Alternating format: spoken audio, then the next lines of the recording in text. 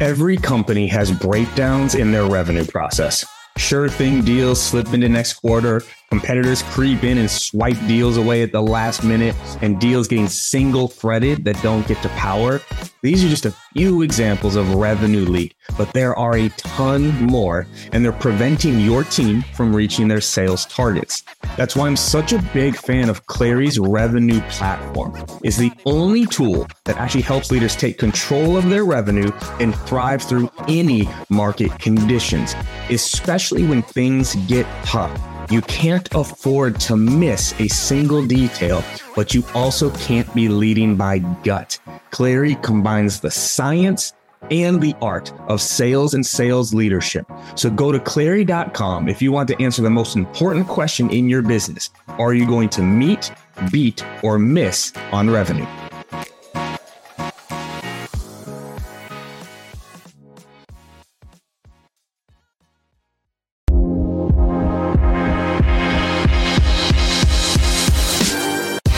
Welcome to the Live Better, Sell Better podcast with your host, Kevin Dorsey of Inside Sales Excellence, the #1 Patreon group and YouTube channel for tech sellers and tech sales leaders, where we dive in deep for tactical advice on how to book more meetings, close more deals faster, and lead sales teams to success.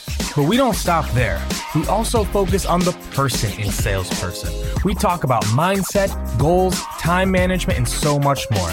So thank you for listening. And if you're interested, head on over to patreon.com/inside sales excellence. Now with that, grab a notepad, get ready, and let's dive into the good stuff. Training BDRs on how to be a closer is important, right? So for my BDR org, once you'd triggered, right? So mine, you were either a closer or you were not. I didn't call you a BDR if you were closing. If you were closing, you're a closer. You were an AE or an AE1, junior AE, whatever you want to call it. Yeah. But when they qualified for the promotion, they went into a closing boot camp, right? Because just because you were a great SDR doesn't mean you'll be a great closer. So talk to me a little bit about how to help them with that transition. Because I think that's a very classic. And I can say this personally because I was an SDR too at one point where I'm going, oh, just give me that. I could have closed it. Yeah. Oh, I could have closed that instead. And there's always this idea that they could do it. A lot of times they do fail in that transition. So talk to me a little about the training they're getting to be a good AE. Thank you for asking me that. So something that I'm very passionate about, and I know you are too, is coaching and training your reps and not being a super rep, not being a super leader, not being, oh, I'll close this for you. I'll convert this for you. You can't scale that. I also think that's what creates the hiring and firing model is, hey, okay, let me just say this. This is probably a lot of my friends, but not all great reps can be great coaches. Even in sports, Jordan is not going to be the best coach. Now, again, it's not an absolute. It's not black or white. It's nuanced. But a very basic example is so I personally was not a great rep to start with. I had to build up to a certain level. I had to learn break process and stuff like that. The other day, I was in a meeting with one of my reps. I'm a tab hoarder. I love tabs. I treat them as tasks. I cut them off. Yep. We were on a call. He closed the page, opened the page again, and then went back. And it really just tweaked I was like, why would you do that? I was like, just open 3 tabs and just close them one by one. That's a micro example. But now imagine leaders that don't understand their rep struggles, that haven't been through that struggle. I don't know. Sometimes something has to be there. I'm just going off of what I personally experienced. So what I believe in is this. There's a difference between training and coaching. Mm-hmm. Training could be, and Steve Schmidt said this, he's at Tidal, and this is not my original thing, but just clicked. Training could be just showing people how to use a tool, how to use Salesforce, how to use Dooley, what to do on a day-to-day. Coaching is you're on the trenches, you're on the field with them, you're working on plays every single day, you're executing plays. I do call blitzes with my team almost every day. So I'm using the same talk tracks they're using, and we're optimizing on the call. We have so I'm a firm believer in Sandler. So we do a 3 layers of pain activity that a pain point is built off of 3 layers, aka the technical layer, which is, hey, Salesforce is messy. The business level, hey, Salesforce is messy, is impacting the team closing deals and capturing data. And the personal level is that because that is happening personally, the BDR manager is stressed out, the VP is stressed out, stuff like that. Because one of my reps asked me, how do these pain points fall into one? I was like, you need to understand this for yourself. So we do that activity. I don't do role plays. I give them scenarios. I'm like, fill in these on a sheet. I'm like, fill these in. Come up with your pain point yourself. So I've always been told that the way you become a great AE is by being very good at discovery, is finding pain, and you solve problems. You don't solve for feature requests and stuff like that. So that a lot of call reviews, a lot of weekly training. Now, kudos to Michelle. She treats the AEs like she treats the BDRs like AEs. So that psychological thing that she'll monthly when she's messaging people, hey, what's in your pipe? She'll message BDRs as well. So she's making them feel like they're AEs and not just BDRs. She's asking them, hey, what are you committing? What's in your pipeline? I want them to talk a certain way. I want them to think a certain way. So I put them through an initiation. In my initiation is I talk about 3 concepts. The first is give and get. People are always going to have objections. You can address an objection and get something else in return. Very basic example. Somebody says at the end of a call, hey, just send me something. Okay, hold on. What can I send you that's not going to get deleted? How can I stay top of mind without being annoying? Get something in return. Hey, if this makes sense, I'll share this with you. Like, just to make sure this is appropriate to you. Whenever I share things, they create more questions than answers. So let's just put some time tentatively to make sure we address those things as well. This way I've given you everything and anything you need to make an informed decision. So it's a step in the right direction, not a jump. First, give and get. Always think that way. Second, how to turn an I conversation into an R conversation. Mirroring, Chris Voss, labeling. Somebody's always on the other end of the mirror.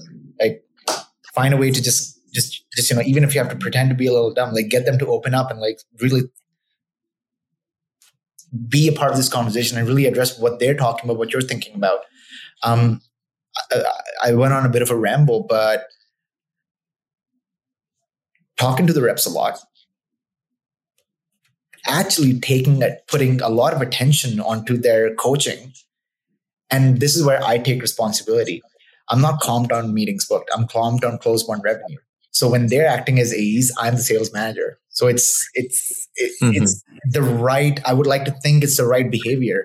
And then I would hope the way it's helping our VP is when there's board meetings happening, there's additional logos and additional ACV that was unaccounted for. So when I say we don't do role plays, you can call it a role play, but what it actually is going on is this. We have 3-4 personas. One is RevOps, one is talking to AEs, one is talking to sales leaders. I'm not going through like, hey, pretend like you're calling an AE. What we're actually doing is like, hey, think about the problems that the AEs is going through. I'm not going to pretend like I'm an AE on the call, but how would you call an AE? What would you talk to them about? The problems that Dooley solves for, and how in that moment would this problem go from the business level, like, hey, Salesforce is messy, to an AE just being like, oh, wow, my butt could be on the line right now. So instead of creating scenarios where you're calling somebody, I'll just start off with like, hey, you're about to talk to an AE right now.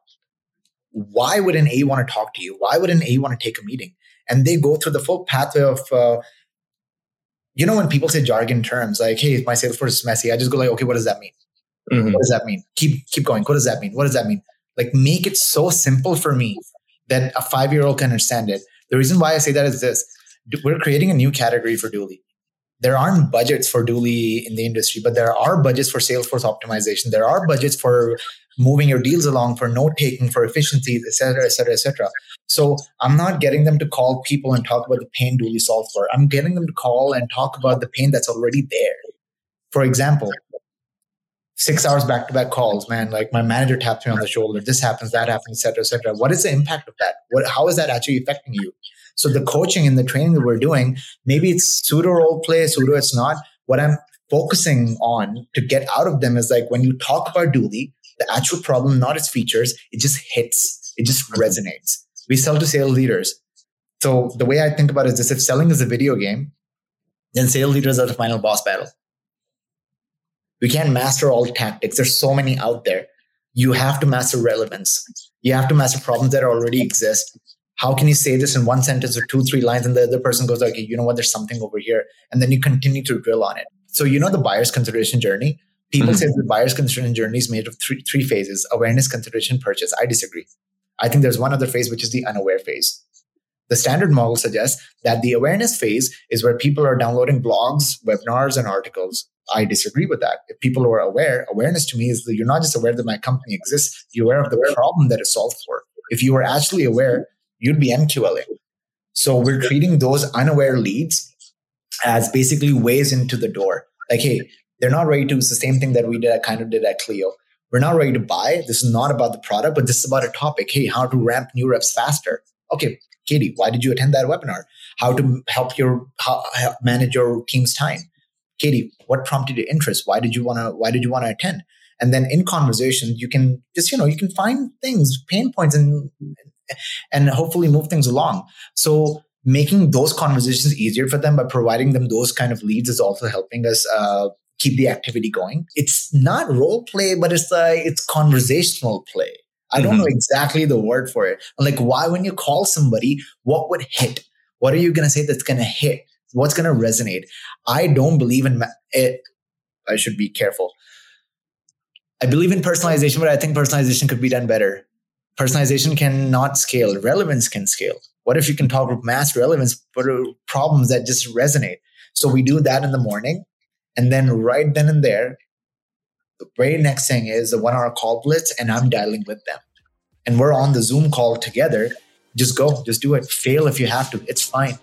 And within that, we're optimizing the talk tracks. We're just getting into it.